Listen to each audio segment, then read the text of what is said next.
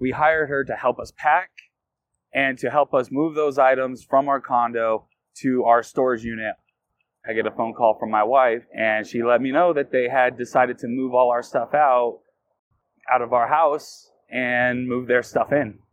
Called CSPD to find out what I could do about it, but by that time, they had been there, I think, 2-3 days, and had established what they said was residency. And I could no longer do anything about it except go through an eviction.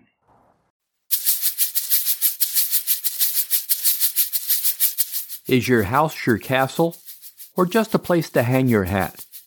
It may be neither if someone has moved in and won't leave. In most states, squatters can move into your house while you're gone, claim it as their home, and police can't do anything about it. That could take years and will likely cost you thousands of dollars in legal fees. It gets even worse when someone replaces your deed with another that says you are no longer the home's legal owner. If they succeed, and sometimes they do, you're not only homeless, but you're still on the hook for the mortgage. Today we're talking about scams that can leave you homeless after squatters move in and ransack your home. And if you get a court to rule in your favor, the squatters may decide to burn your home to the ground before they leave. Yeah, that's happened. Sherry Tabuk was in her Austin home when a man knocked on her door and asked if she needed any yard work done. Turned out she did, and he went to work on a job that took several days. It didn't take long for the man to collapse, claiming he suffered heat stroke. He asked to sleep on the couch for a few days while he recovered. Days later, that man, Corey Looper, asked if his girlfriend, Sherry, could join them. Tabuk agreed, but only for a few days. Except it wasn't a few days. Looper and Sherry decided to move in for good. Tabuk called the cops and was told they couldn't do anything about it. She would have to go to court to evict them.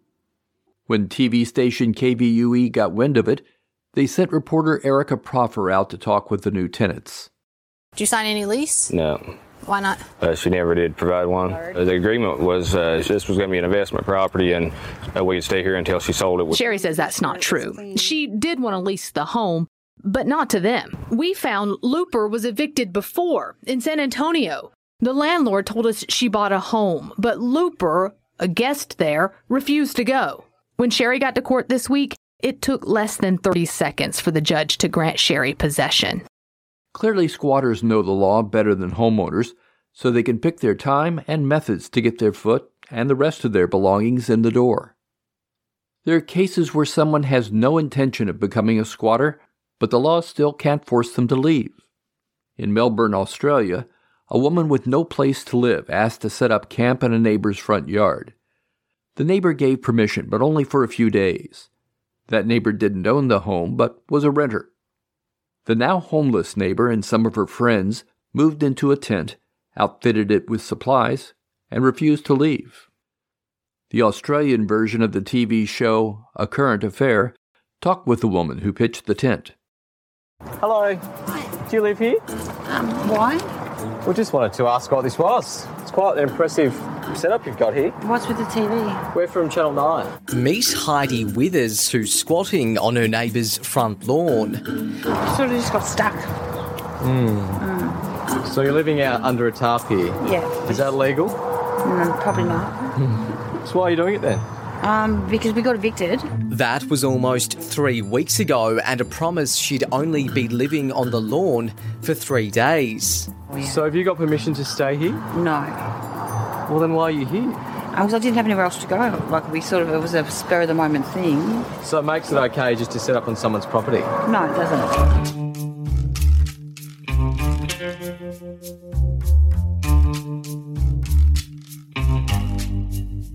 With a good lawyer, you'll eventually get squatters off your property.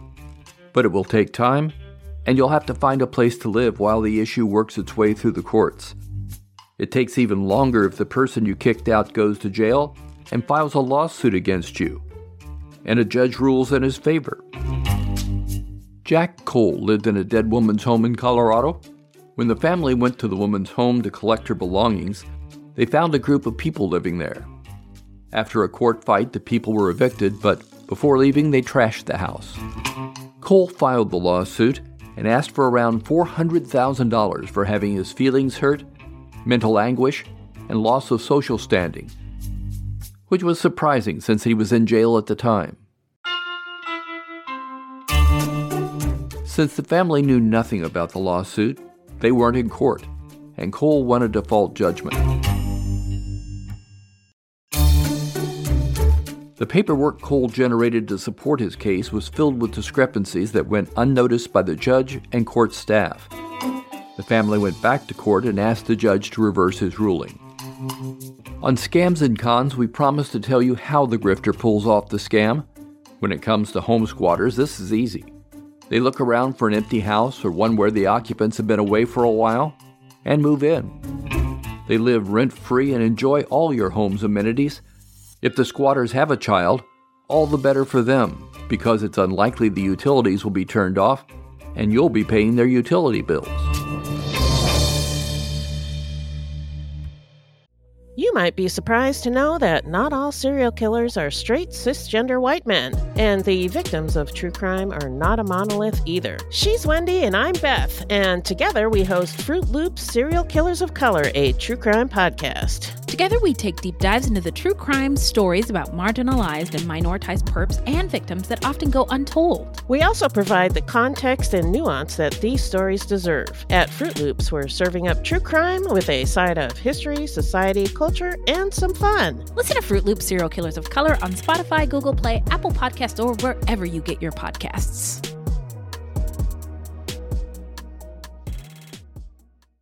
But the easiest way to steal your home is to file paperwork that shows you surrendered the property and they get a new deed showing that they legally own the place. If you want to live the lifestyle of the rich and famous, you might do what one person did. Get the deed to Halle Berry's $4 million Los Angeles home. Police say a man fraudulently changed the deed and put his name down as the owner. Incredibly, police say he even hired a locksmith to come over and change the locks. The man accused of trying to steal Halle's home, Ronald Griffin, was stopped by Halle's housekeeper as he was getting the locks changed. He had the nerve to accuse the housekeeper of trespassing. Griffin is charged with procuring and offering a false warranty deed and petty theft. Get this, cops say he didn't even know it was Halle's house. I wish I were on a first-name basis with Halle Berry. Oh, in your dreams? Being rich, famous, and living in a state that has effective laws to protect you certainly helps. But if you don't have those benefits, you'll be fighting alone.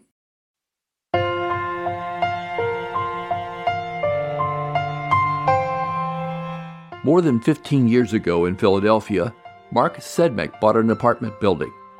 It sat empty for 16 months while it was being remodeled. According to the Philadelphia Daily News, one day when Sedmak checked on the building, he found it padlocked by the new owners, which surprised Sedmak because he hadn't sold it. City records showed that Ramon Brown, who claimed to be Sedmak's son-in-law, bought the place for $1. That's a typical tactic when property is transferred among family members. Sedmak didn't know Brown, and that was definitely not his signature at the bottom of the deed, even though it had been notarized. Brown quickly flipped the building to Leo Parks, who said he was Brown's brother-in-law. Prosecutors put together a grand jury to go after Parks on criminal charges. Sedmak had to go to civil court to reclaim his property at his own expense.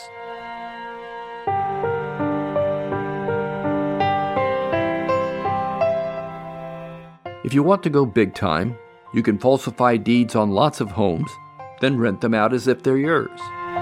ABC News told the story of Shannon Lee, who worked in the Prince George's area of Maryland. She was scouting for homes ready for foreclosure.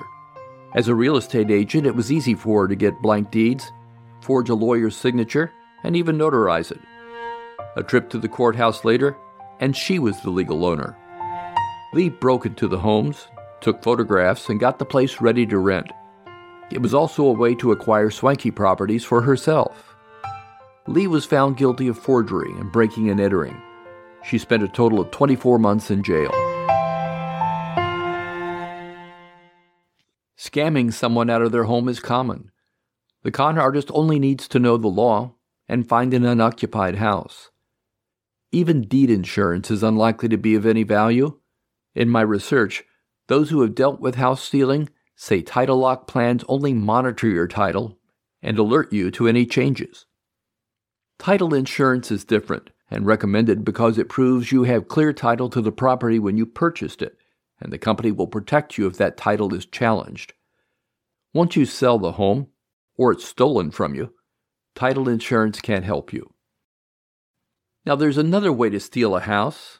It's bizarre but not uncommon, and it never succeeds. Your first step is to become a Moor, a group that believes it is a privileged class and is entitled to sovereign immunity. For those of you who haven't spent half your life watching Law and Order, sovereign immunity shields officials of other nations from U.S. laws. It primarily applies to diplomats, so they can go about their business without being harassed with petty offenses like crossing the street against the light. But if you are Moor, you believe you can journey freely throughout a nation and never be subject to its laws.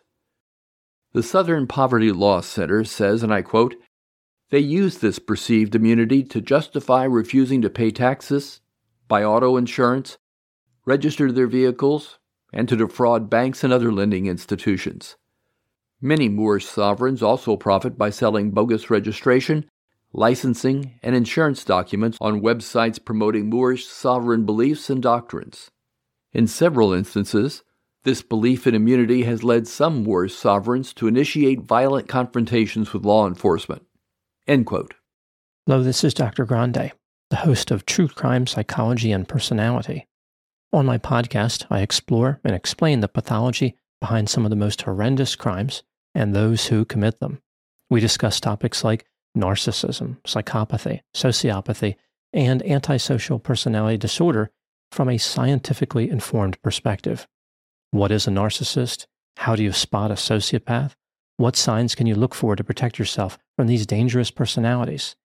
It's not just about the stories, but also the science and psychology behind them. So if you're interested in true crime or mental health, I'd encourage you to give my show a listen wherever you get podcasts. As self-perceived sovereigns that reject U.S. and state laws, they could decide that your home is now theirs. Now, if you think the idea of a Moor taking over your home is far-fetched, then you should ask Realtor Jordan Feinberg about it. He put a home in Bethesda, Maryland on the market for $6 million. One morning he got a call from a neighbor saying there was a locksmith truck in the driveway and other unusual happenings. Here's what he told the Washington Post. They talk about this, the original formation of the land and the zoning and the division of land was illegal. And there was a treaty in the 1700s that detailed all of this illegalities or whatever. And so that they actually are the rightful heirs of the property. And they use in trust and they use inheritance. And the documents that they wrote are, like, I'm no lawyer, but they, that you could kind of believe it. I mean, it was actually funny because I've been looking through some of these messages, and the last email message where he said they were coming back to the property, I actually read it fairly closely. And it was kind of like a pleading in a legal case, like, in the Moorish Republic versus, and it would say the United States of America, a for-profit corporation, the state of Maryland, a for-profit corporation, Montgomery County government, a for-profit corporation, Montgomery County Police Department, a for-profit corporation. It was crazy. The Post said nearly every state has reported similar schemes. In Seattle, one Moor recorded his process of reclaiming land he believed belonged to his people. He begins the video by pointing at the for sale sign in the front yard. The audio was recorded outdoors on a windy day and has been edited for time and clarity. Once you see that, that means, hey, you want it, it's yours. I want it, it's mine. We're the only people on this land that can have an allotted title and have any rights or claims to the land, so they are committing fraud and that's cheating our property. I'm about to start the process on reclaiming the land.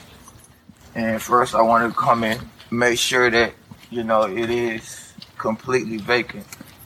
And it seems to be pretty vacant. of course, we gonna just walk on in. Because it is our land. I'm going to have to put my claims on it. There's little you can do to protect yourself from real estate theft, but it may pay to have a good home security system.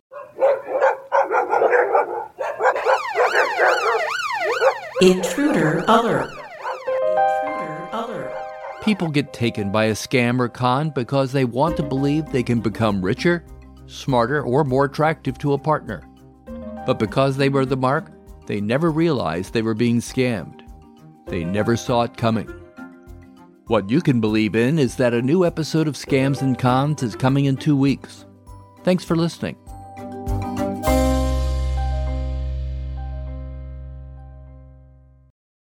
Hi, this is Amy and Vanessa from She Goes by Jane, where we shine light on the stories of missing and unidentified women. On November 7th, we're sharing Nahida's story for the first time in a podcast. And this is a story that I thought I knew, but after reading police reports, became more complicated than I thought. When investigators are called to Nahida Khatib's house, everything looks fine. Her purse is on the kitchen table, her cup of coffee is on the counter, and her 2-year-old niece is in her playpen. The only thing amiss? Nahida is missing. Every week we feature a poem written in honor of the person we're talking about. This week we're joined by one of our favorite actresses. You might know her from Sister Act or King of the Hill or The Descendants. But if you're like us, you'll know her from Hocus Pocus. She's the much beloved Kathy Najimy. Join us November 7th to hear Nahida's story.